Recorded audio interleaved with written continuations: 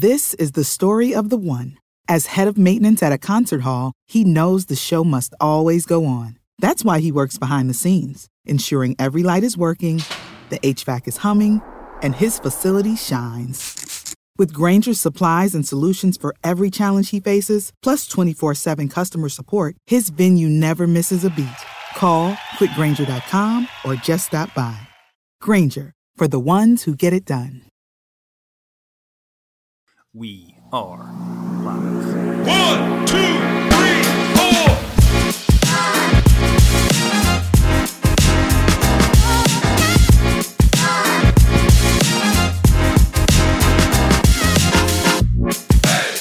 What's up, everybody? Welcome to West by Pod, a podcast about WVU, the Big 12, and some degenerate commentary.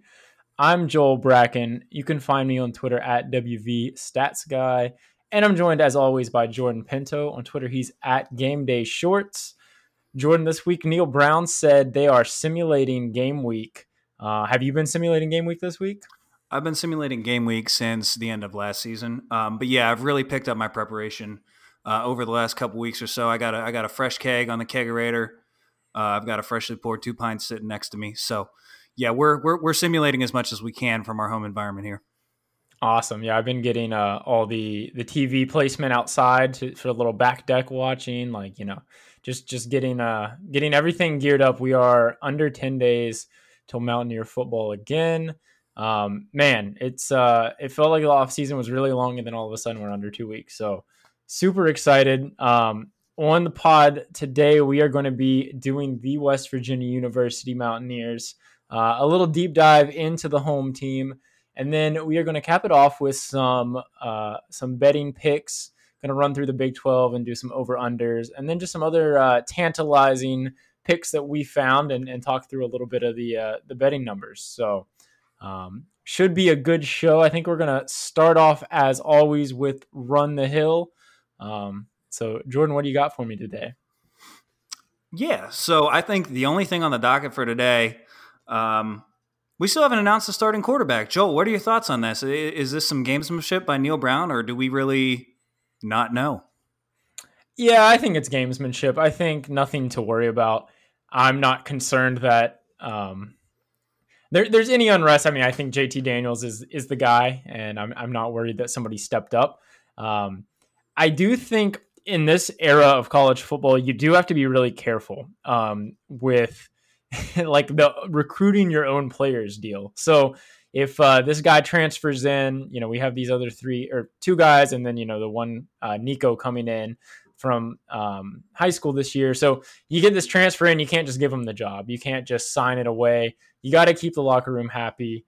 So yeah, I think this is both doing your diligence and just like making sure everybody's still bought in. JT Daniels can't relax. None of the guys in the room can check out. And yeah, a little bit of gamesmanship. Pitt hasn't announced a starter. There's no benefit to announcing a starter. There's just not really any reason to. So there's nothing that's concerning me there. Do you have any thoughts about that? No, I think you are pretty well spot on there. I will say from some of the people who I've spoken to who have been at the scrimmages, JT Daniels has been taking the majority of the first team reps. So, I think this is just a little bit of keeping the cards close to the vest just for the sake of it, really. Yeah, Neil Brown had great things to say about all the quarterbacks in his pressers. I think he's keeping the morale as high as you can across the board because, like I said, you got to recruit. How many guys, does Goose want to leave at the end of this year? You got to at least have one guy if JT Daniels is kind of a one and done situation. Yep. So yeah, I'm not too worried. It's one of those things. And hey, we're so close to football where we can actually talk about football and not coach speak and non-stories and all that nonsense. It's just what the off season is meant for. So yeah, excited to see who we tried out there. I'd be very surprised if it's not JT Daniels though. Yep. All right, so we're deep diving West Virginia. I was talking to one of my buddies about the podcast a little bit, and he's like, it's really good, but there's a little bit of, why do I need to know who the third string redshirt freshman on Kansas State is? Which I get, but know your enemy, right? We're just doing this to stay informed. I want to be able to confidently tell you that West Virginia is going over 5.5 games later in this episode. And to do that, I have to know about that third string redshirt freshman receiver on Kansas State. So with that being said, we're West Virginia from here on out, man. Starting today, we're deep diving today, and then it's all gold and blue glasses and blue and gold capes and all that kind of stuff. West Virginia beer helmets and that's us. We're full steam ahead starting today. So 2021 recap. I think we were pretty much like the perfectly average college football team last year. Started 2-4, so didn't have the greatest start to the season, but rallied to 6-6, got to a bowl game, got smoked in the bowl game. Take that for what it is.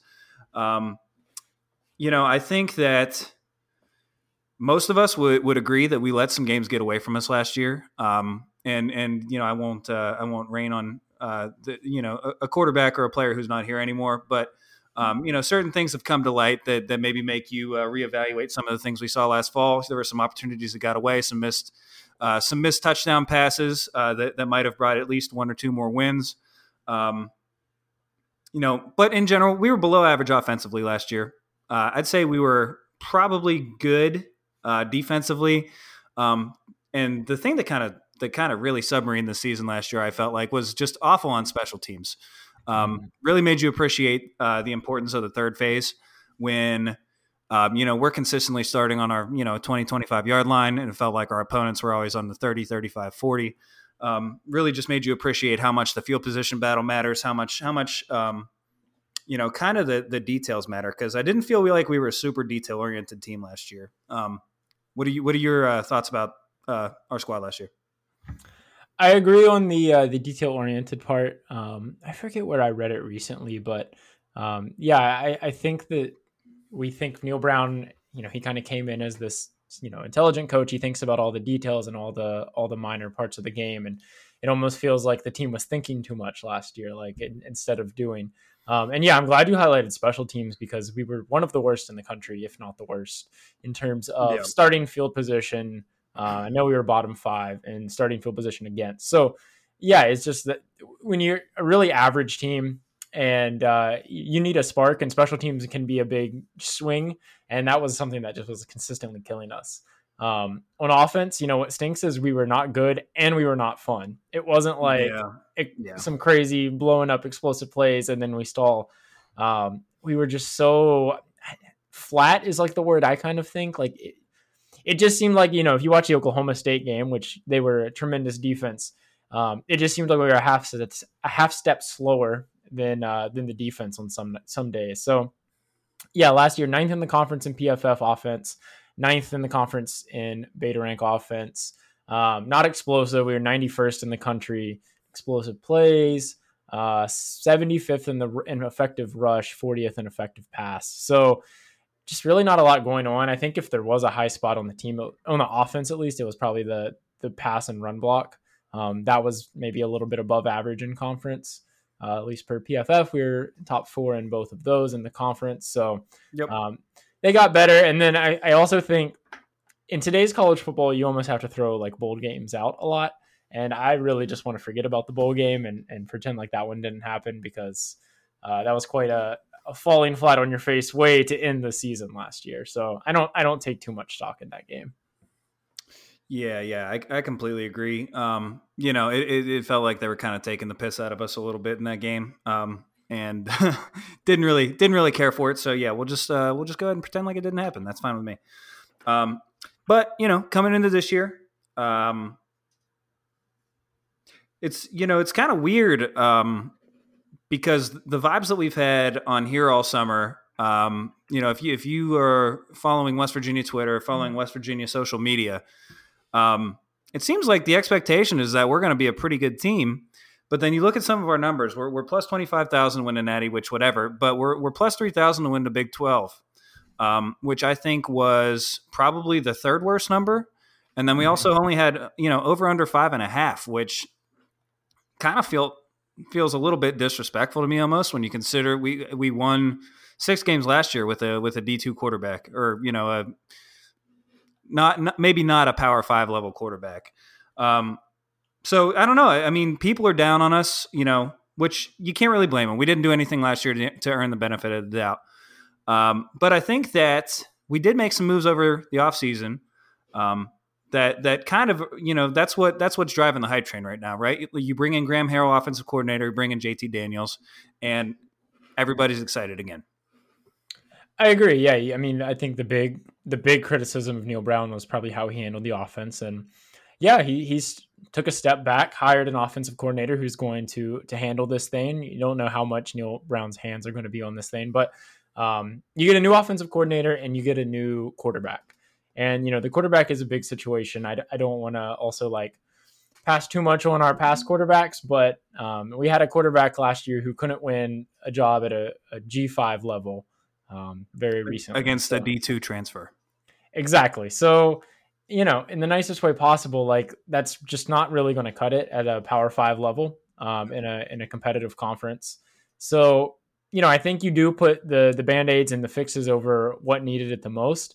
And, Neil Brown, this is going to be his 4th season, which is kind of crazy. I feel like he's still so brand new. But yeah, it's time he's won, in my opinion, he's won in every phase of being a head coach, except on the field. I feel like he's a great ambassador for the university, for the state. He seems like he's an amazing recruiter based on the numbers and the guys we bring in. Seems like he runs a program well. I think, stepping from Troy to West Virginia is a different deal, but all he's got to do is win games. And that's what he kind of has failed to do. So a big season for Neil Brown. 5.5 is the number Vegas gives you. And it's it's Neil Brown, I'm sure, is not overly excited that he inherited a schedule that has 2 away Power 5 non-conference games. There's 1 gimme on the schedule. So, yeah, you got to go out, and there's 11 teams you're going to play who are Power 5 football teams. And, yeah, the fans, I think everybody's just ready for that step up, 7, 8 wins, whatever it may be. I don't think he's getting fired this year, but the trust the climb is going to be quite a painful slogan if it doesn't come down this year. Yeah, man, it's getting tested this year for sure. And so, if they pass the test, you're going to have to say that Graham Harrell's probably going to play some sort of a role, right? So he's coming in, previously offensive coordinator for 3 seasons at USC, had some good success there. Prior to that, was at North Texas, where he had some very good success. I think that, the quarterback that he had for his 3 years at North Texas set all kinds of school records. USC, he was productive for 3 straight years with freshman quarterbacks. So you have to say, it seems like he knows what he's doing, right? 30,000 foot view. I think my impression of him is that it's going to be, he's pass heavy for sure, but I think it's not going to be Mike Leach. It's going to be more reminiscent of maybe what we were with Dana Holgorsen, both in terms of the aesthetics of the offense, where there's going to be more vertical shots. But then also functionally for the players, I think he's, a big point of emphasis for him every time I've heard him talk this year is we're going to keep it simple. We're going to do a few things. We're going to rep them until we get really fucking good at them. And that's just what we're going to do. We're going to dress them up in a couple different formations. Hopefully we have the personnel to, line up one way, do a big shift before the snap and maybe create some mismatches. So I'm buying everything that he's selling. I think in terms of what I've heard from him this offseason, how he wants the offense to function, how he envisions it. And yeah, as we said at the top, it seems like the guy who's going to have the keys to the, I don't know if it's a Ferrari, but the guy who's going to have the key to the offense out here is most likely going to be JT Daniels, which I don't know. You have to be encouraged just based on, on paper, the upgrade from last year. Also, obviously, he was with Harrell for a season at USC. So I don't know. Yeah, what are your what's your take on JT Daniels? Just looking at the numbers. Yeah, looking at the numbers, I mean, I think his career is one of those that you have to know the full story. Starting quarterback at USC as a freshman, starting quarterback at Georgia for a time. Injury, it wasn't like he really got beat out either time. It was really just injuries kind of sidelining him. So that's, a concern. When a guy has more than 2 injuries, you start to wonder if that's just the kind of guy he is. But he had some really productive games, some really productive performances. You can, if you look at anyone's highlights tape, they look great, but you can go on YouTube and watch his highlight tape at Georgia. and at USC. Like, he can drop the ball in the bucket. The only maybe criticism I seemed in his highlight tape is he seemed to underthrow some deep balls, but he still has pretty good arm strength. He can flick the ball and get it downfield. I think when you look at the quarterback room, and this is kind of, I've had this take for a long time. I feel like all the way back to Skylar Howard. If you're a West Virginia fan, you just want the best guy to play at every position. And unfortunately, when some guys start at a position, be it Deggy, be it Skylar Howard, whoever, they get hate. He is the best option. I'm pretty confident on this team. So, and I think including Deggy from last year, I think this is a better option. So a massive upgrade at the quarterback position. I mean, you have other options. Garrett Green, you might see some packages for him. I mean, he has real game snaps. Neil Brown said today he's one of the quickest players they've tracked in the fall camp with some of their tracking technology. Nico Marchio, I don't think we're going to see a lot of him, but JT, this is a big get. USC and Georgia, just from 1,000 point view, USC and Georgia are two programs that are more prestigious than West Virginia, and he started at both of these programs. So just going from that, you have to feel good that we're getting an upgrade at quarterback. For sure, man. Yeah, he's not going to be a guy who runs away from people. Mm-hmm. But you look at the accuracy numbers. He's completing 70% of his passes for his career, which is good no matter how often or where you're playing. Good at pushing the ball down the field. Yeah, I mean, really, the only red flag is that injury history. He's not great against pressure, but that's kind of what we would expect to see with somebody who's not overly mobile. And I don't know, man. I think if we get so the biggest sample size in the last few years is that 2020 season at Georgia, and if we get that 2020 version of JT, I think he's a top 3 quarterback in the league, which is certainly an upgrade over what we had last year. So yeah, feel good about JT. I also feel really good about the running backs, man, which is maybe not something that we would have thought. You're losing Letty Brown, who's 4-year contributor, like 3-year starter. Guy was a great player, super productive. I think that as last season wore on, I don't know if it was a product of him being worn down or what, but you kind of got the sense that maybe he didn't have the most pop. Like you're watching some of these plays, and it just never really felt like the guy hit a home run. And then you'd see somebody like Tony Mathis come in, who's going to be the running back, the starting running back this year. Guy made things happen, man. Guy has a little bit more of that lateral quickness, maybe that Letty Brown didn't have. And so, yeah, no, I really like the running back room. So, we're going to ride Tony Mathis. He had 72 carries, 312 yards last year, about 3 yards after contact on average, higher percentage of missed tackles forced than Letty Brown. So, it's not just the eye test. It's the numbers kind of backing up that maybe he was a little bit, more explosive as a runner than Letty was. Then you're going to have Justin Johnson. So he's going to be, but I guess he's going to be a true sophomore because he ended up not redshirting. Didn't play a ton last year, but kind of came on towards the end of the season and then actually played pretty well in the bowl game. And has been a guy who throughout the spring, throughout the summer, throughout the fall has consistently, had praise heaped on him, and not just coaches. We're talking his teammates, the other guys who are in the room with him every day. So, I think he seems like he's probably in line for a breakout. I don't know how many carries are going to be available. What the percentage is. I don't think it's going to be a true running back by committee, but. Johnson seems like he can play. I think he's ready to have a good season.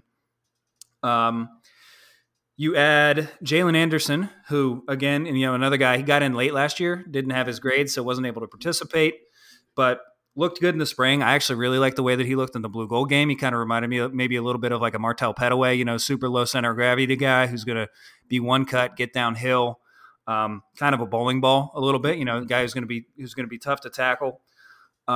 So we'll see what happens with him. And then the fun piece is a guy who we've talked about a couple times on here already this fall, is CJ Donaldson. He was a 3-star athlete, I guess you would say, the class of 2022, came on campus and people probably thought he was going to play tight end. But when Lynn J. Dixon left the team, maybe looking for a running back, I guess Donaldson got on campus and the decision was made to move him over to the running back room. So seems like he's going to play this year. How much, what capacity, who knows? But I think he's been talked about too much not to not expect him to get some kind of a look. So I don't know. What do you think about the running backs? Yeah, I mean, I think you have enough guys that you feel like you can at least get touches with multiple guys. You look at last year's distribution of attempts. Letty Brown had like about 70% of carries from running backs. So that's a really high percentage for one back. And yeah, I do kind of agree as he sort of wore down as the season goes on. Like, remember, I think maybe the first play of the Virginia Tech game, he busted an 80-yard run. Yep. He wasn't quite the same Letty at the very end of the season.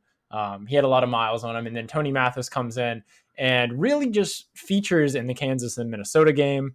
But, he had 2 full games he had 22 carries in the Kansas game for $118 and 13 carries in the Minnesota game. So those were kind of the two games where he was heavily involved. And I mean, he's going to have to shoulder the load this year. He's going to get the bulk of carries, but just having options, like I definitely think that you got to cycle guys in at the running back position. It's when you're the running back, you're getting tackled at the end of every play unless you're in the end zone. So it is a physical position. Yep. And yeah, you got to have enough guys to cycle through. The one thing that does make me feel good is this offensive line that the guys are going to be running behind. I will say I do like our offensive line a lot, and we're pretty much returning the whole line. And you have to think that improved front line is going to help the running game this year.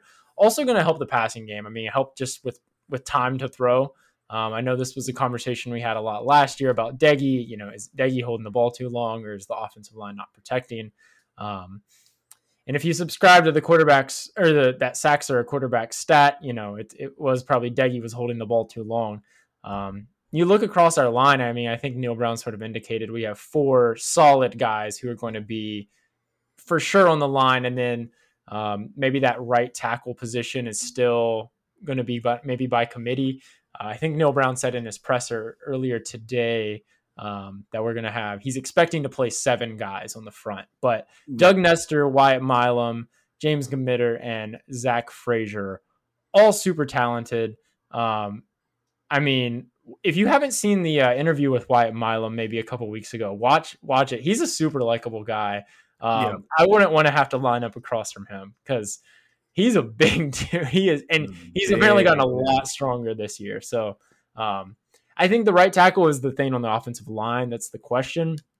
And then, the question is, are we going to maybe sort the weaker of the 5 towards the guard position or maybe even to the center position? You can't have an offensive line with just 4 guys and you just line up your best guy against the weakest and you do that. So, what's the best place to sort of put that 5th guy? But I think at least 4 of our guys in our line are super solid this year. Very excited about them. Yeah, man. Yeah, the 4 you mentioned, they all graded out above 69 on PFF, which very solid. 2 of them, Nestor and Frazier, were both above 75, which is outstanding. And I think that was reflected in, Frazier being recognized on the preseason All Big 12 team. So, feel really good about those guys. And yeah, like you mentioned, Jordan White's a guy who wasn't in the mix last year, is reportedly in the mix this year. I know that with some of the stuff over the last 2 weeks as they've started getting more and more into the scrimmages, White's gotten looks, as the first team guard, with Nestor popping out to tackle. And even, Jordan White playing center just to see how it looked with Zach Frazier playing guard and Nestor playing tackle. So, I think they're trying to figure out how do we get our 5 best guys on the field, right? Because, last year it is one position, but you're only as strong as your weakest link, right? And, Yates, 60.5 grade, allowed 31 pressures, which is almost as many as the next 2 dudes combined. Jaquay Hubbard didn't play much, but graded out even a little bit worse. And so it'll be really interesting to see like what 5 start out there against Pitt. And if it is Hubbard or Yates at tackle, how long do you wait to make a change if Pitt is getting the same kind of pressure, maybe causing the same kind of havoc that maybe Oklahoma State did last year, for example. But yeah, I think what you'd say, the offensive line has to be improved if this team's going to be what we think it is. I think we've all kind of been buying into the fact that you have these 5 starters back plus a couple others. How can they not be improved? And if they are, and JT stays upright, then how can the offense not be improved? Because we do, not a ton of depth out wide, a lot of talent out wide. Mm-hmm. So yeah, what are you seeing at the receiver position? Yeah, so last year our top target guy was Winston Wright, and he's gone. And you also lose Isaiah Esdale.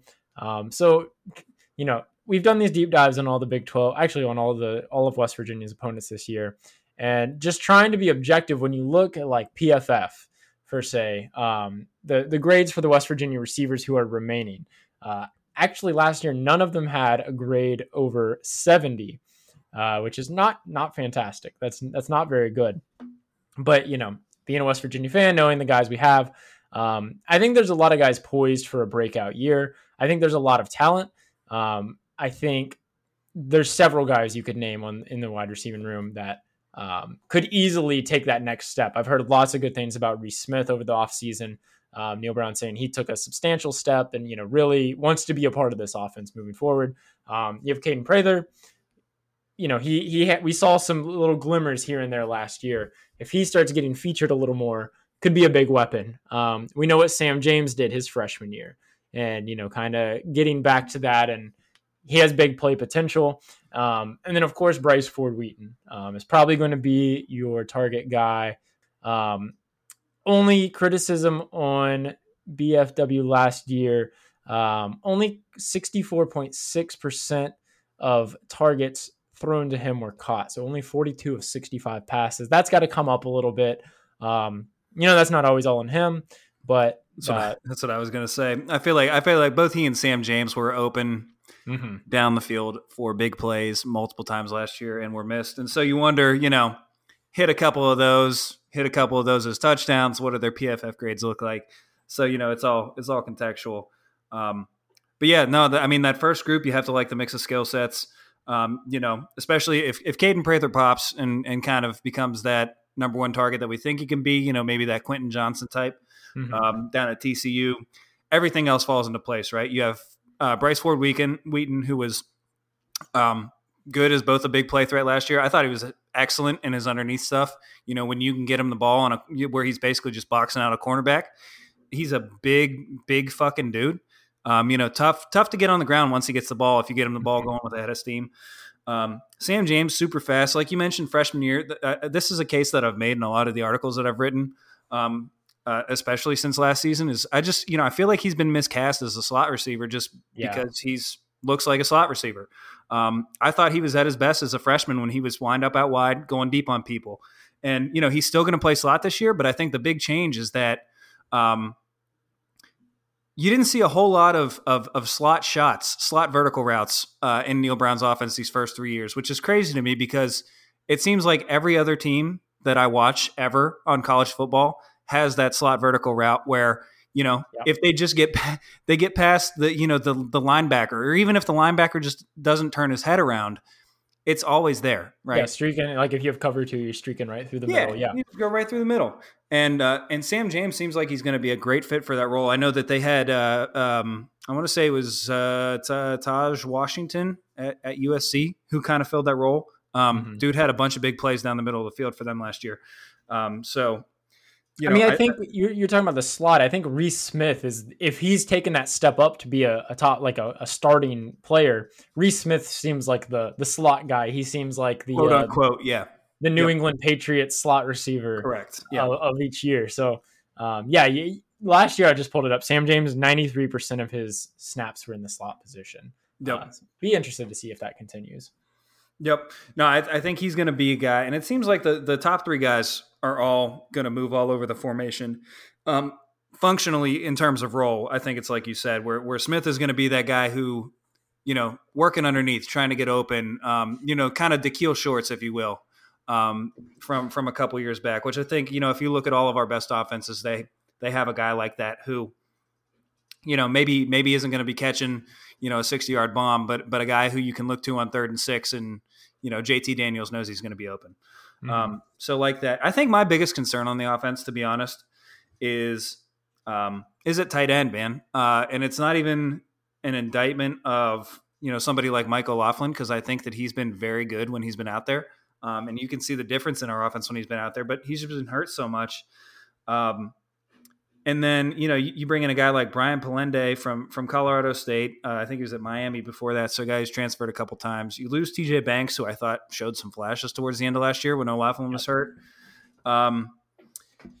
I'm concerned about the position, man. I just, if O'Laughlin can't stay healthy, I feel like Palende is pretty one-dimensional. If you look at some of his receiving numbers at Colorado State, they're not all that impressive. And actually his blocking numbers aren't even all that impressive. So I know that USC, I think, across five, they had like 1,100 combined snaps across 5 tight ends last year. So tight end is definitely something that Graham Harrell is down to use, run that 11 personnel package, just because of, like we said earlier, you can get into a lot of different looks without having to substitute, which lets you go fast, which means you can, if you catch a defense in a mismatch, then you can just put the pedal to the metal and really, drive the knife in.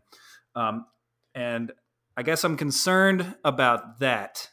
I think that's a fair concern, mostly because of maybe Graham Harrell's scheme. I'm looking at USC last year. 5, this is just kind of hilarious. 5 tight ends had more than 10 targets in the receiving game. No more than 22, but 5 different dudes were rotating in. I mean, if you add those together, that's a lot of targets to tight end. Yep. So if that's going to be a continued theme, somebody's got to kind of fill in that gap. That'll be interesting to see. Yeah, I wonder if it's Sam James or Reese Smith, or maybe even somebody like C.J. Donaldson, who's kind of filling that role when we need to get flexible and we need to show one thing and then switch to another thing before the snap, and kind of running the routes that a tight end would run if it's just one of those 3 guys. But yeah, I guess we'll see what happens. So all in all, I think offense, quarterback upgrade. Yep. Running back, maybe a little downgrade, maybe a deeper room, but a little downgrade at the top, I would think. Receivers, I think you got guys, but objectively, somebody has to really take a step up, or 2 or 3 of these guys need to step up and really, take it to the next level, fill some shoes of guys I feel like we haven't had like a ton of guys in the receiving room the last few years. So need to step up, and then offensive line, you got everybody back, I think is going to be better than last year. So all in all, would you think the offense is going to be a little better than last year? Yeah, man. If the line can keep JT upright, then I don't see how they're not like much improved. I mean, we weren't that good last year offensively. Yeah. So, you keep him up, and then maybe, with the change of scheme where we're a little bit more vertical, a little bit more explosive. I think we're definitely better. Let's just at least be fun. If we're not going to be good, be fun. Because like I said, last year we were neither. So I'm excited just to see a fresh look offense, seeing somebody taking over the keys and really get something new out there. Yep. So for sure. So flipping to the defense, I guess kind of just starting on the line, losing Mesidor was big. He was the top pressures guy last year. Yep. Dante was not far behind, but I actually rewatched that little presser Neil Brown gave after the Mesidor departure recently. And there's a nice little quotable in there that if you go out and win this Pitt game, will probably resurface of like, the more or less the theme was, we're going to suit up in 100 days and have the guys who want to be here, and we're going to be a damn good football team. And this is not going to derail us. So it'll be fun if that is true. And like I said, you're losing your top pressures guy. Dante Stills is an animal, and he was not far behind in pressures. No. You also have Jordan Jefferson coming back. Taj Alston was really solid last year. I kind of like this defensive line. What do you think? Yeah, man. Again, like you said, Mesidor is top 20 nationally in terms of pressures from interior defensive linemen. Wasn't that good against the run? I think that's kind of a sneaky thing that maybe you wouldn't have realized. But he was on the lighter side. He was a guy who was getting after quarterbacks. So maybe the pass rush takes a half a step back up front. But I think the run defense is still going to be solid. You have, all the guys last year. I think we have six back who played 100-plus snaps last year. plus we had Mike Lockhart, plus we had Zyke Lawton from Cincinnati, who I think is a guy who folks from Cincinnati were upset to leave, or that he left, because I think they had a super good defensive line last year, but they saw him as a guy who was going to be in the rotation this year. So, and then you look Asani Redwood, who is a guy who I've kind of I guess written about a little bit. I think I actually picked him in my bold predictions as like, this guy's going to be the most productive freshman for us. It would seem like it's a tall ladder to climb because there's a lot of bodies in front of him, but there he is on the depth chart. Already as a true freshman, and he's a guy who's gotten a lot of talk. That he's a guy who Neil Brown, when he committed, he compared him to Akeem Mesidor. He's come in, he's physically ready to rock and roll. I think and we haven't even gotten into guys like Hammond Russell, Braden Dudley. It seems like they think we can go 9 or 10 guys deep, which is definitely more. I didn't mention Ed Vistaranen either. But 9 or 10 guys deep where, maybe we don't have quite the same ceiling that we would have had Mesidor stayed, but I think we're as deep as just about anybody in the conference in terms of guys who can go out there and put a shift in. I think we're going to be really good against the run. We probably need somebody to step up and replace those pressures that Mesidor provided.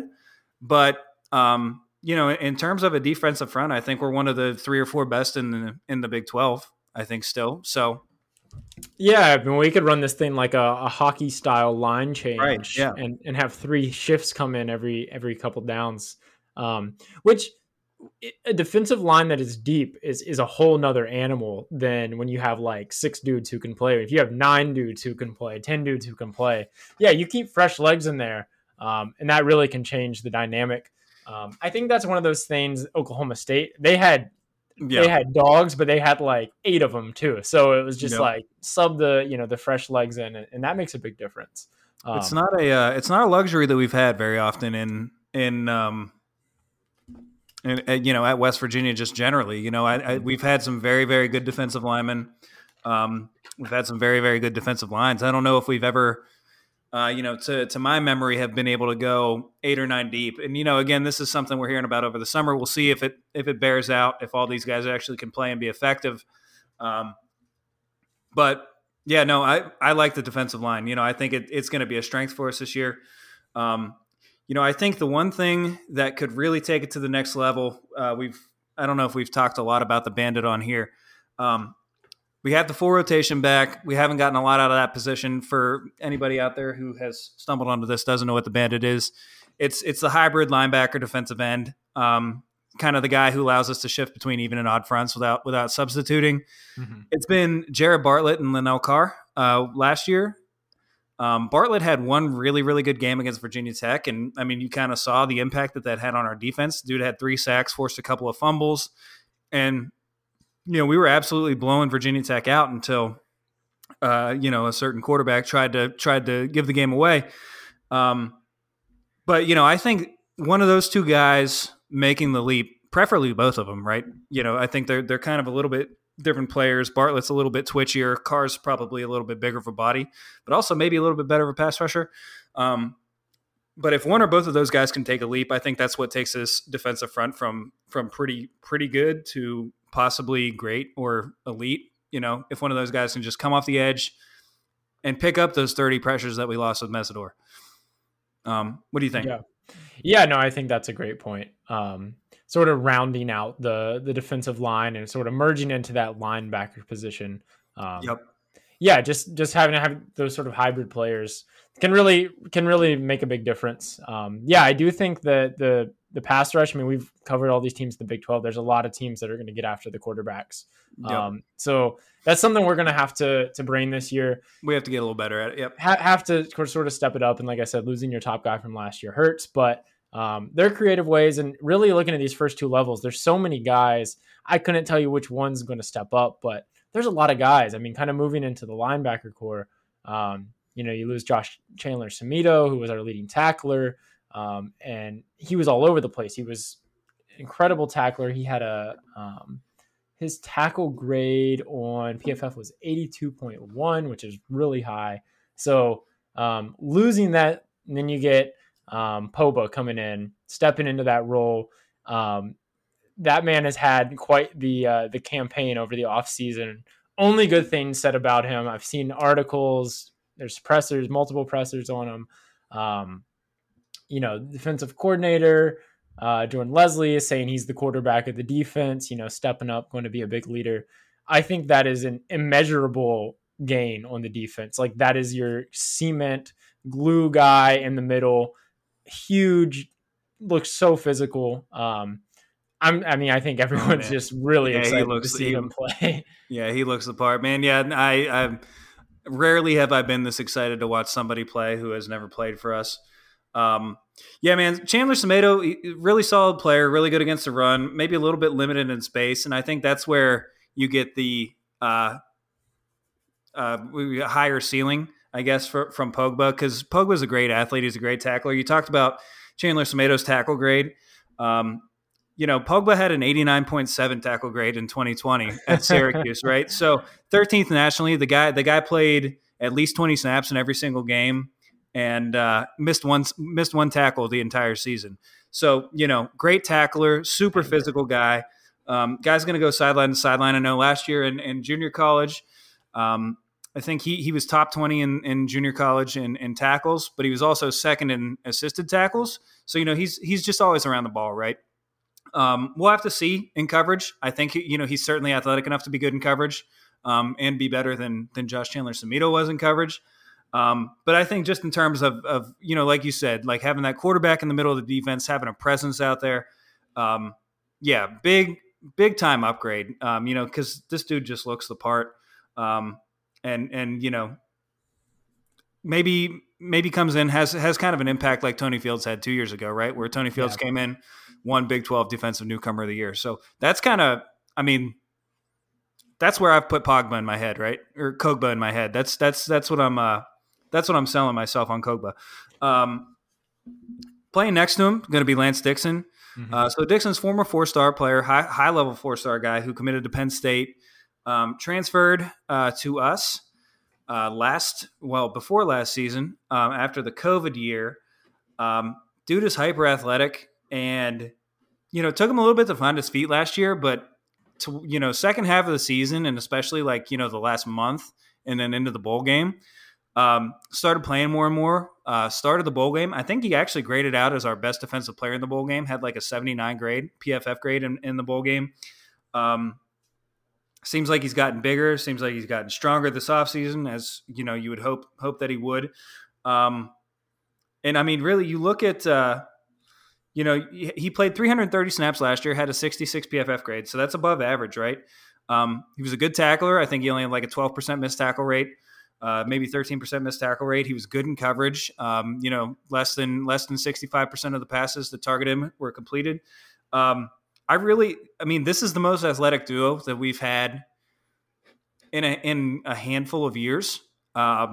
I think their ceiling is to be the best linebacker tandem in the league. I know that's lofty goals, but when you look at some of the turnover at the position around the league, we've like you said, we've looked hard at every team at this point.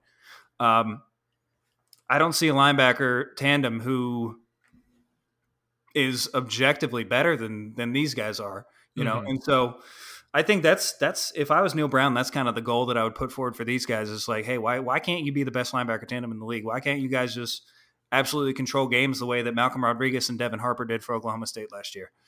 Yeah, and that'd be such a plus in the league this year, where there are great quarterbacks in the league, but as at least when we were talking about the returning quarterback, best being Spencer Sanders, and next after that is Max Duggan, if he's even going to start. If you think this is going to be not as high flying of a league as usual, having that sort of anchor in the middle of the defense could be massive. And yeah, we also talked about how looking at the preseason awards, we were kind of a little confused with the linebacking awards. So just not a lot of returners there. Yeah, I definitely think the ceiling could be these guys are the best in the Big 12. And you know what? Like this team, just to be frank, this team was good last year on defense, but you do need step up. We need people stepping up all across both the offense and defense. But I think the linebacking core right there, and then kind of transitioning into Charles Woods, these guys could be elite players in the conference. I mean, you could have Dante Stills on I your was going to front say line, at every level. Yeah. 2 linebackers, and then you have Charles Woods as an absolute shutdown, lockdown corner. Charles Woods was impressive last year when he played. He did miss some games, but starting in week 8 with TCU and on, I mean, he was lights out. This guy, I mean, even if you look at his grades when he was at Illinois State, in 2019, he had an 88.2 PFF grade on almost 1,000 snaps. Yeah. So just insane. Let's see. So from TCU onward, that was 6 weeks. He allowed 4 catches. He allowed 5 catches all last year. And I don't think any in the last 3 weeks of the bowl game. I don't think he allowed a single completion in our last 4 games. Last 4 games, no catches, was only targeted 5 times. Yeah. I mean, that's the mark of the true shutdown corner, right? Is like they don't even throw to your side of the field. Yeah.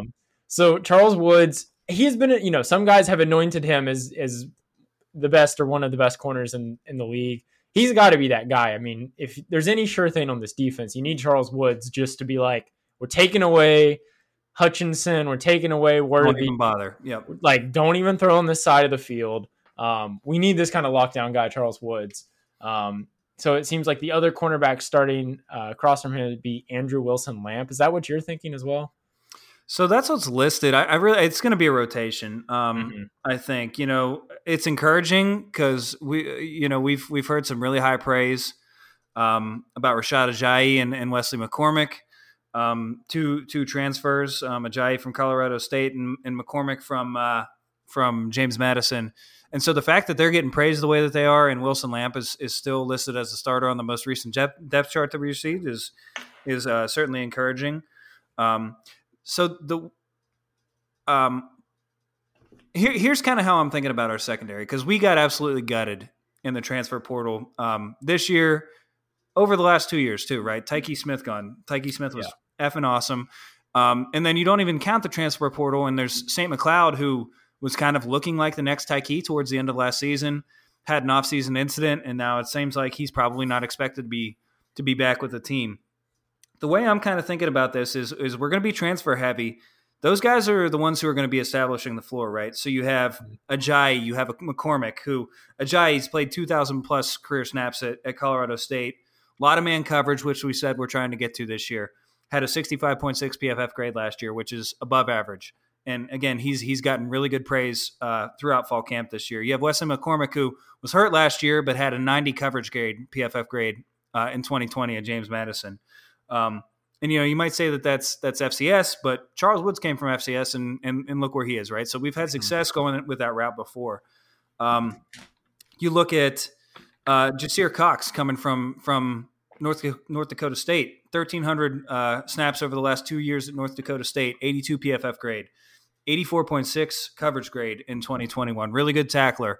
I think he's probably going to end up being the starter at the Spear. Marcus Floyd, 1,200 plus snaps at Murray State, 3 straight years with a 74 PFF grade or better. Average allowing completions on 53% of targets throughout his career. That's over his career. That's not even just last year. So, I think these guys, they're transfers, a lot of them from lower level schools. But again, Charles Woods has kind of provided that path forward.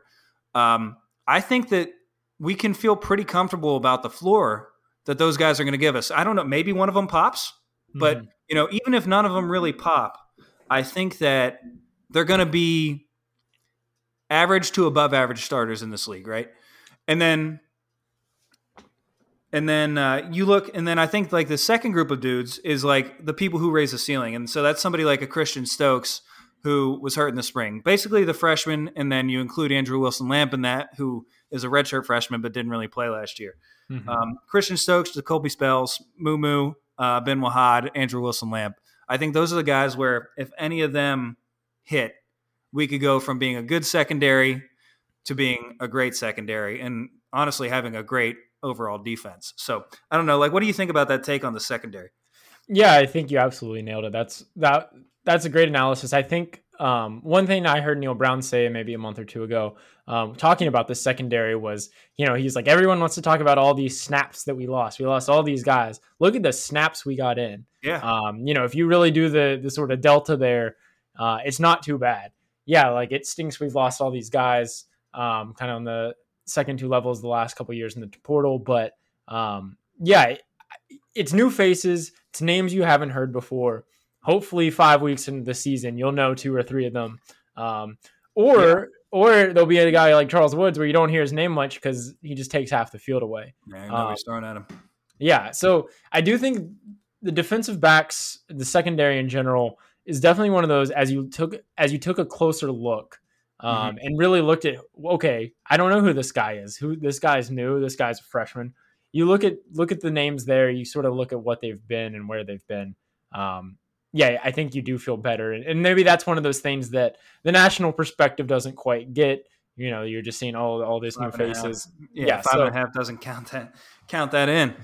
So I do feel a lot better about the secondary after the deep dive. Probably the position group that I feel best about after looking a second time. So for sure. So yeah, I mean, I don't know if we want to hit special teams real quick. I know Casey Legg, he's going to be kicking again. Beautiful kicker name. Yeah, I think it's worth it, right? Because he was on the preseason All Big 12, right? He was he was that fourth dude.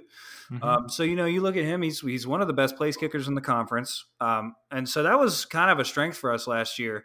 The really big issue with us was fielding punts, and so who knows if that's going to be better. I know we're throwing Sam James out there. I think is the plan right now.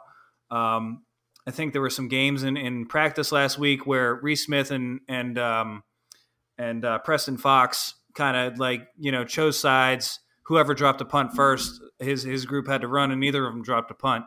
So, worst case scenario, we should be able to put somebody out there to fair catch it. I think low key, and I don't know, where you want to rank them in terms of importance, because we have, like we've kind of said, we're dependent, we're transfer dependent right now. But low key, I think Parker Growthhouse could make a huge difference this year. Just on that kickoff team as a kickoff specialist. So he's a transfer from Florida State who's come in, and I think something like 55% of his kickoffs in his career have been touchbacks. Last year we had one of the worst numbers in the country. I want to say it was under 20%. I don't have it in front of me right now, but I know that we were bottom 5 in the country in touchback percentage last year, which obviously manifested itself in the fact that we were one of, a handful of teams that gave up like 4 50-plus yard returns. We had, maybe tied for third worst in the country in kickoffs out of bounds. So penalties on kickoffs. The kickoff team was just a disaster. It was a dumpster fire last year. And so, having a guy like that who can come in and more than half the time just kick the ball through the end zone, have the team start, with not great field position instead of getting the ball to 35. I think that's going to make a huge difference. Yeah. I think difference is the key word. You look at this team last year, they won 6 games. What were the big inhibitors? Quarterback position, got a transfer. Offense in general, we have a new offensive coordinator. I think bottom 3 in the country in starting field position for the opponent. Yep. You get a kickoff specialist. I mean, you have to at least give Neil Brown the offseason of you went out and fixed the big issues. If you could win 6 games with all of those issues last year, you improve and you get a ton of guys back. I think the offseason was a win. Neil Brown's been winning all over the place other than the field. This year, you really just hope the thing translates. Because, we've talked about it before, but you get this recruiting on a roll and then you actually start winning. You never know what's going to happen here. So, yeah, I do think the Parker Growthhouse, is that how you pronounce his name? I think that's a sneaky big pickup, just a kickoff specialist, because, man, we needed one halfway through the season last year. For sure. All right, so that's us. That's West Virginia. I like the squad, man. I like the squad. So, yeah, I'm just going to go to Twitter real quick. So, our Twitter is @WestByPod with underscores in between. So I sent out a tweet earlier and asked West Virginia's over-under is 5.5. and just asked where people had them at over or under 5.5 wins. We had about 300 votes in so far. 94% of responses were over. And I just want to read a couple tweets here. So got Stephen Thomas said, God, I hope I'm wrong, but with the schedule and defensive transfers, I'm slightly under 5 and 7. That's probably the only under-ish tweet we got. He was at 6%. Yeah, we got at Marshall Sucks says, if we don't hit the over, Neil has to go. Don't care how high the buyout is. Crowdfund that shit. We got Josiah Cut says 5.5 wins. Good Lord. If we can't get 6 with this roster, we have serious problems. Trent Price says hammer the over. Yeah. Tom says, I bet our O-line outshines Pitt's D-line. BJ says, if we don't get 7 wins, that's an automatic fire, in my opinion. So I don't necessarily agree with that, but I don't agree with that either. Yeah. The slightly biased sample of West Virginia fans says absolutely pound the over. And I think that's a beautiful transition to a little Big 12 over under betting picks. So I think the way we're going to do this is I will call out the team and the number, and we'll just do a quick little over under, and you can give a quick little like hit on why you might think they are up or down. So are you ready for this, Jordan?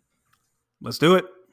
All right. First team on the docket is Baylor. The number is 7.5. What do you got, Jordan? So I've waffled a lot on this, but I think under. I really like I like Dave Aranda. I like their offensive and defensive lines, but I just think in terms of top level skill position talent on both sides of the ball, they've lost more than anybody in the conference without replacing it. And so I have under 7.5. I think maybe 7 and 5. 7 and 5 seems fair. What do you think? So yeah, first one, I'm going to go against you here. I have Baylor at the over, and I wrote it down by a hair. I did a little pick through the conference, and I gave them 6 wins in the conference, which I don't know. Somebody has to win the games. I tried to go through and pick them somewhat reasonably, so I went over by a hair on Baylor, but I do not have them in or really even sniffing the Big 12 championship. Okay, next team is Iowa State. The number is 6.5. I'll go first on this one, just so we can go back and forth. I won't put you on the spot every time. Iowa State, I got them as under. I went through, I gave them 3 conference wins. And I'm not sold. There's talent. I like the quarterback running back combo there, but it's unproven. And I'm just not as high on Iowa State as anybody else seems to be right now.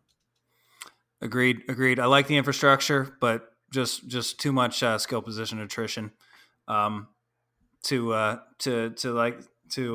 over there. Yeah. All right. Next team is the Jayhawks of Kansas. The number is 2.5. What do you think, Jordan? I hate to say it, but I think under. Man, I think they get 2 out of conference wins, but I don't think they get a game in the Big 12 this year. Yeah, I begrudgingly went over. I gave them 2 conference wins, and who'd you have them beating? I gave them Texas Tech, and I gave them Iowa State, actually. Okay. And I gave them their FCS out-of-conference win. Yeah. They have some winnable games out of conference. I think it was Duke, and I can't remember the other. Tennessee Martin or Tennessee State or something like that. Mm-hmm. Yeah. I went over, but also that's a good number, just by a hair there. So I'm sure I'll regret that one.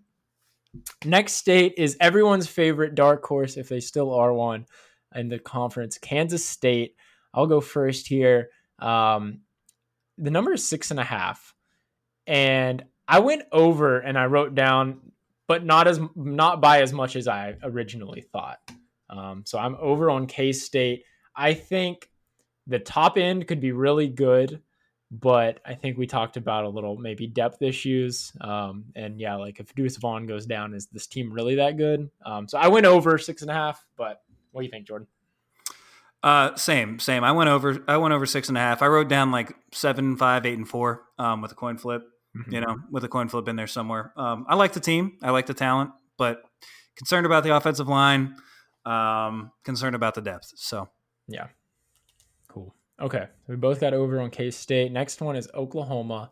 The number is 8.5. What do you think, Jordan?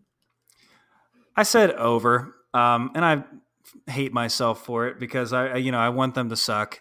I did have us as one of their wins, so or sorry, one of their losses. I wrote them down at 9-3. So I do think they take a step back from where they've been, over the last handful of years. But yeah, I think they still go over 8.5. Dude, we are on the same page. I have them over, and I had them losing to West Virginia, and it was purely out of Yep. we can't go winless against them in the conference. Nope. We were knocking on the door last year. I mean, history tells you the last 22 seasons they've won at least 8 games. So 8.5 is pretty run of the mill for this kind of program. Obviously, tons of change, but somebody's got to win the games, and they have more talent than everybody else. Still, even losing what they lost, I still think they have as much offensive talent as anybody. The defense is going to struggle, but I don't know if it's going to be enough to lose more than a couple games. Yeah. Okay, next team, Oklahoma State, 8.5. I have them as over. I had Oklahoma State with 8 wins in conference. And I don't have their out of conference, but I think I safely had them over. I actually had Oklahoma and Oklahoma State just by my picks through the conference as the 2 teams going to Arlington. So what do you think, over under 8.5, Jordan? I'm right there with you. Yeah, no, I have them over 8.5. I had down written 9-3/10-2. I think their out of conference was pretty favorable without having the schedule in front of me. I want to say that Arizona State was the lone P5 team out of conference. I think they had, maybe I'm getting mixed up. Now I want to look it up. Hold on. I think Oklahoma had Nebraska, which is a sneaky, interesting game if you think Oklahoma's taken a nice step back, and Nebraska was a 3-win team that was really like a 7-win team last year. I think that could be an interesting out of conference game. But yeah, I don't remember Oklahoma State's. No, I think so. Yeah, I think they both go undefeated. Oklahoma State is Central Michigan, Arizona State, Arkansas, Pine Bluff out of conference. So I think they win those 3 and then just go 6-3 in the conference. That's 9. So yeah, I had them written down 9-3, 10-2. Not sure what to think about their skill position, but again, I trust the infrastructure. They have Spencer Sanders. The defense is going to be nasty. I think that's going to be good for 9 wins this year at least. Okay. Next one up is TCU. The number is 6.5. What do you think, Jordan? Under. Yeah. I had them right at 6-6. Man, I really like the offense, but I really hate the defense. So I think, with a new coaching staff coming in, I just, when I was looking through it, I'm sure they'll win a game they shouldn't, but I also expect them to maybe lose a game or 2 that they shouldn't as well. Mm-hmm. Yeah, I think I'm reflecting too poorly on their defense, but same. I have them under. I had them as maybe a little bit underperforming in conference. Actually, only 2 conference wins when I ran through it. So not really anywhere close to the 6.5. This team is one of those teams that, man, the offense could be really, really good, and could be, if the defense is serviceable, could be interesting. But that I don't see how the defense is. I don't see how the defense is average. Anything even approaching average. They were just so bad last year, and lost dudes and didn't really add anybody of note. Yeah. So. All right, next team is Texas. The number is 8.5. This was the hardest one for me. I made several corrections and changes and thought about this one probably the longest. And I'm deciding on under by a hair, an 8-win season, 8.5 number. I know you have UTSA and Bama out of conference, so that's like Bama's a loss, and then UTSA is not even a guaranteed win. It's not a gimme. Yeah, so I got them just slightly under. What do you think? Yeah, I have them under as well. I have them, 7-5, maybe even 6-6. I don't know. Yeah, the more that I looked at it, all the stuff that I thought was super cool about them when we did the tiering the Big 12 in our first episode, like Isaiah Nayor hurt, their best offensive lineman's hurt. Adji Hall, 4-star transfer from Alabama, has already been suspended, possibly kicked off the team. So a lot of that skill position talent that you were bringing in is just not even going to be there. So, I think they could struggle up front. I know they're going to be starting one, possibly two true freshmen now with the injury to what was it? Not Coker. Oh man. That's going to bug me. But the injury was to, I think, their best graded returning starter per PFF. So, I think the offensive line could struggle, which, even with the running game, not great for a new starter for Quinn Ewers to be running for his life back there. And then the defense, I think the secondary is going to be good. I think the defensive line has some potential. Like, they're kind of like an order of magnitude worse version of ours where, they have some good depth, like they have guys, but they just don't have any playmakers up front, or at least they didn't last year. So, maybe somebody pops there, they get better. But yeah, I have under. Sorry, I went way over our 15 to 30 seconds that we're doing. If they somehow make that Bama game like a one-score game or were to win it, the media is going to be so nauseating. No, there's no way. Bama is going to just grind them in the dust. Yeah, I'm definitely not picking Texas on that one. So I went slightly under. We both went under 8.5 for Texas. Yep. All right, Texas Tech is the next one, 5.5, and it's to you, Jordan. Under. Yeah. I wrote down big under. They have a tough out of conference, and I kind of have them as the loser of the entire conference. I only gave them one win in conference. Whoever made the schedule just really kicked them right in the nuts, man. Like, they are so front loaded. You look at the last month of the season, they could win, 2 of the 3 or 3 of the 4 or whatever. But like, I have them like they could start like 1-7 or 1-8. Yeah. I agree. If things don't go well for them, this could be not a great start to the Joey McGuire era. Yeah, you start in conference. You start Texas, Kansas State, Oklahoma State, then West Virginia, Baylor. So you get everybody but Oklahoma just right off the jump. So and then who is they're out of conference with stuff too, right? Yeah, they had 2 Power 5 or 2. I think they had maybe like BYU or something like 2. I think Baylor had BYU. Yeah, because I had that as a loss. That's why I went under. Now we gotta look at. They have Houston and NC State. NC State, both on the road, right? 2 ranked teams. They have Houston at home, but probably be dogs there. And then at NC State night game. Not ideal. Yeah, hate both of those. So yep. All right, so we both hit the under on T-Tech 5.5. Last one, West Virginia 5.5, and I went over. Hammer that over, baby. Hammer the over. Hammer it. We won 6 games with the worst quarterback in the history of the school last year. How are we not better this year? Tell me. Yeah, I went. If it was 6.5, I'd think a little longer. 5.5. I think you win. I think you feel good about winning 2 out of conference, and then you need 4 more. You think you beat Tech, TCU, Kansas, Iowa State, and then you get one of the big boys. Any combination of that is over 5.5. It's good. 94% of people say so. Everyone is saying this. Many people are saying this. So I'm saying it on the pod. I'm saying it with my wallet. I think over. Hammer over.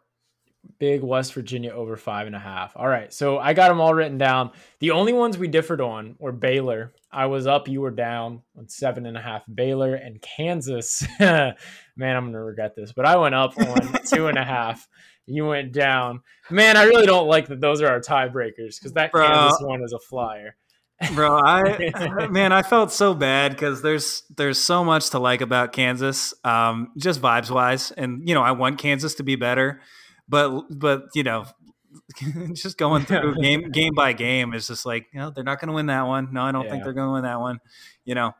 I landed. I had them beaten. Yeah, that whatever that cupcake was to open, and then had them beaten Duke and 0-9 in conference. I could be wrong. They could lose to Duke and beat somebody in the conference and go 2-10. So, I think I might regret that one, but I'm gonna go over for Kansas vibes anyway. So whatever. That's right. So Big 12 conference winner. Everybody's plus money. Do you have anything that you would keep an eye on? Any betting advice? How far would you stay away from plus 300 Texas? Oh, miles. Any thought? Yeah. Any thoughts there? Nah, man. So I think I think we both said Oklahoma and Oklahoma State. So just with the way that those odds are, you could really bet both of them. I don't think it'll let you do a parlay or anything, but I think you could bet both of them and still make money regardless of which one wins. If you weigh your bets correctly, I guess let's say. So that's definitely something that I've been considering kind of since I ran through all this. And then honestly, if you're looking at taking a flyer, so not one of the four teams that are under plus 1,000. So K-State, TCU, Iowa State, West Virginia. West Virginia is as good a bet as anybody, I think, in terms of just taking a flyer. So I probably will do it just for the sake of saying that I did it if it happens. Plus 2,000. Yeah, but no, I think if you're trying to bet on the conference winner, you go Oklahoma and Oklahoma State and just weigh appropriately so that you win regardless. Yeah, I think from a couple days ago, Oklahoma plus 190, Oklahoma State plus 550. Yeah, if you hammer both of those, and I think you feel good. Texas plus 300, I wouldn't touch it. It's crazy. Baylor plus 550. The odds are not. Those are good odds. I like that number. I wouldn't hit it myself, but I bet that'll get some action. K-State plus 1,200 will get some action from for sure. Yeah, somebody reading something this week like, oh, K-State's a dark horse in the conference, So it'll get there. Plus 1,200 TCU, no way. Plus 2,000 Iowa State. I like it better than the TCU number. And then Tech and Kansas, not a chance. So, any other, I know there's Heisman props, any other betting advice or action that caught your eye? Man, I don't like anybody from the Big 12 in the Heisman, but again, I think Bruce Vaughn plus 10K. That would be another one where it'd be fun for the sake of saying that you did it. Yeah. I don't think Kansas State's going to win enough games for him to win it, and just the way that the award works. I really think it's a 3-horse race. It's the three guys who have by far the lowest number. CJ Stroud at plus 200, Bryce Young plus 400, Caleb Williams plus 600. If you can figure out a way to bet on all three of those, or maybe even just CJ Stroud, Bryce Young, maybe something to look at. Because I think that just in terms of those teams are all going to be good, and those guys are the quarterbacks of those teams. So yeah, JT Daniels plus 10,000. Yeah. My money will not be receiving that, but that is something you could throw down on. One that caught my eye, Jackson Smith and Jigba, Ohio State plus 5,000. The receiver winning Heisman is far-fetched, but that dude was everywhere last year. And before I did that, I would check what Ohio State brings back, because they had a 3-headed monster at receiver. And then also like Marvin Harrison Jr. They had some guys. But I would take a look and see what kind of share he should expect this year. You get Stroud thrown to him. I think that's a sneaky one at plus 5K. I don't know. That was just one that caught my eye. You could talk me into Will Anderson at plus 3,000 too. Just, I feel like it builds and builds with a defensive player winning it. At some point, the dam's going to break, and one is actually going to do it. That guy was absolutely out of his face, out of control last year. I want to say he had 82 pressures by himself last year. Jeez. Which is more than, that's like half of our team. Guy had like 15 sacks here. I'm going to pull it up real quick. But if Bama goes and wins the national championship, and Bryce Young's going to be good, but if he's not just like otherworldly to the point where it's like the defense is clearly carrying these guys, clearly carrying these guys. Sorry, I'm clicking through this and trying to get to the pressure numbers. But if it's a kind of a deal where, like how Georgia's defense carried them last year, if they had a dude like Will Anderson, you could maybe have, talked me into him winning the Heisman.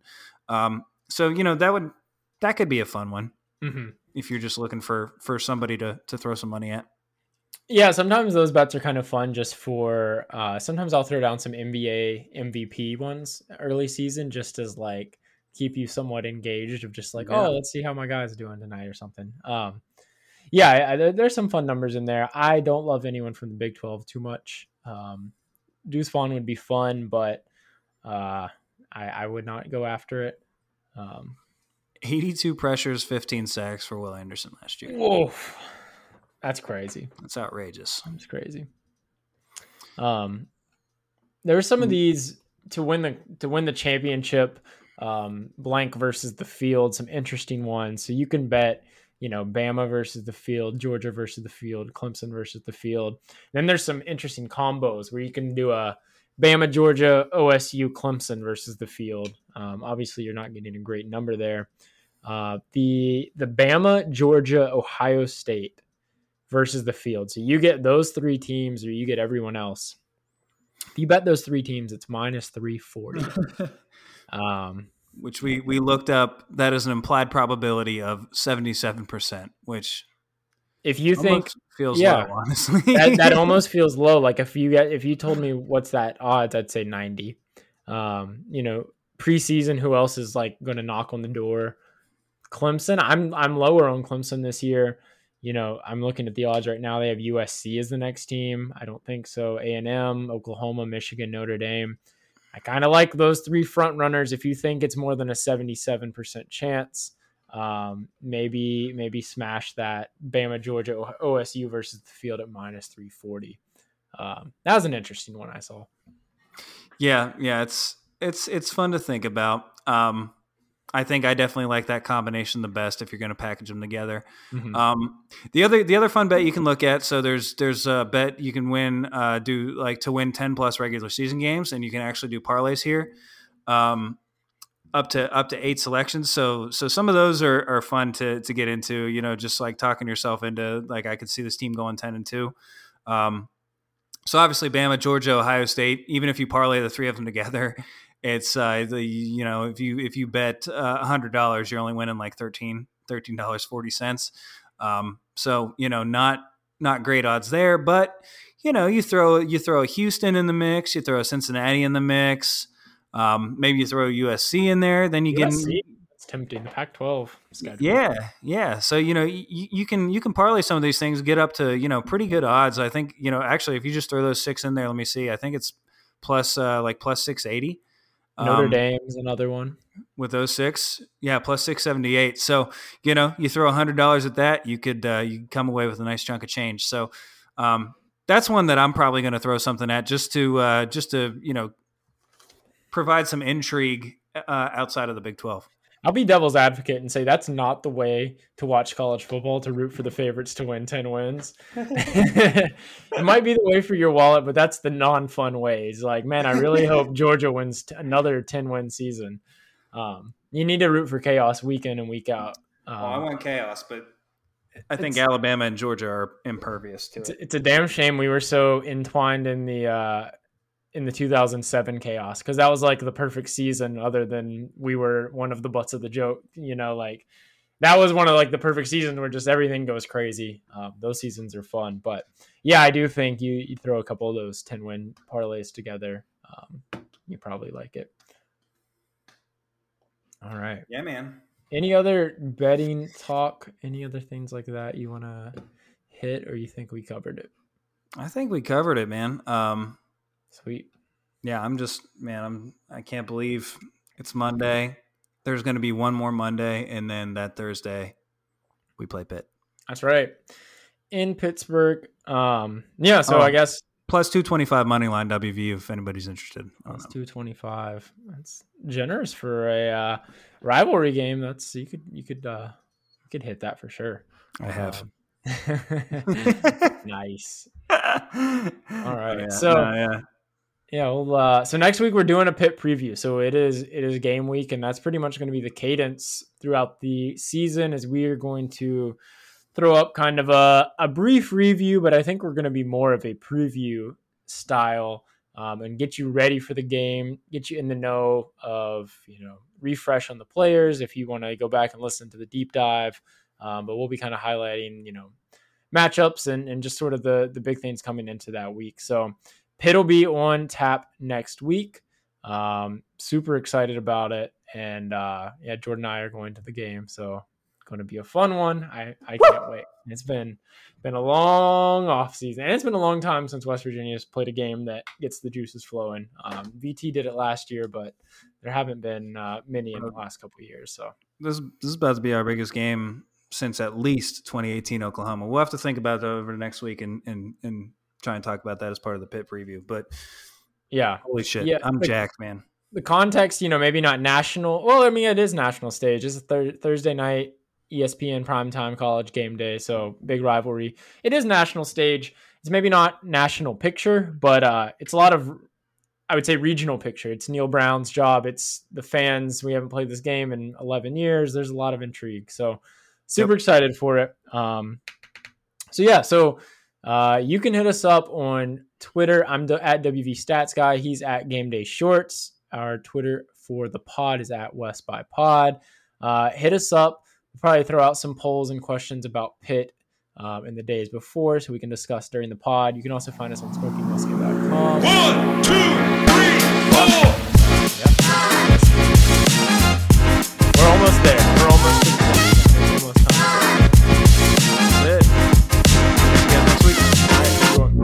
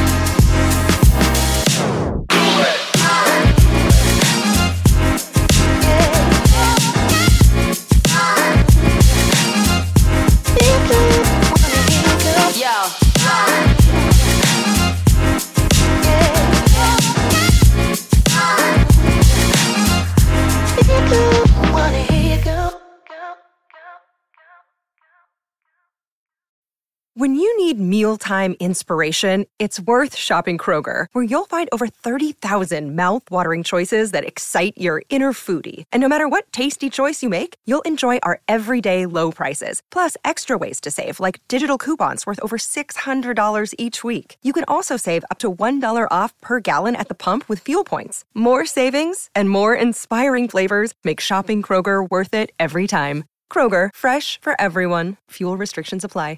Save big on your Memorial Day barbecue, all in the Kroger app. Get 3-pound rolls of juicy 80% lean ground beef for $3.49 a pound with a digital coupon. Then get select varieties of flavorful Powerade, Body Armor Super Drink, or Arizona tea for 77 cents each, all with your card. Shop these deals at your local Kroger today, or tap the screen now to download the Kroger app to save big today. Kroger, fresh for everyone. Prices and product availability subject to change. Restrictions apply. See site for details.